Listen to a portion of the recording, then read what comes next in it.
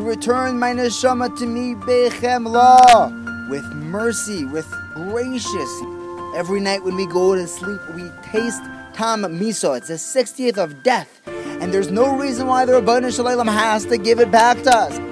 How many of us can say that when we go to sleep, we lived a day that was so useful, so productive in the eyes of the Rebbeinu Shalom that we earned another day? But the Rebbeinu Shalom sees in us that we can make today a beautiful day. And even though we may not have done that in the past, in that midas harachimim of the Rebbeinu Shalom, He gave us back our neshama and says, I believe in you, go do it again.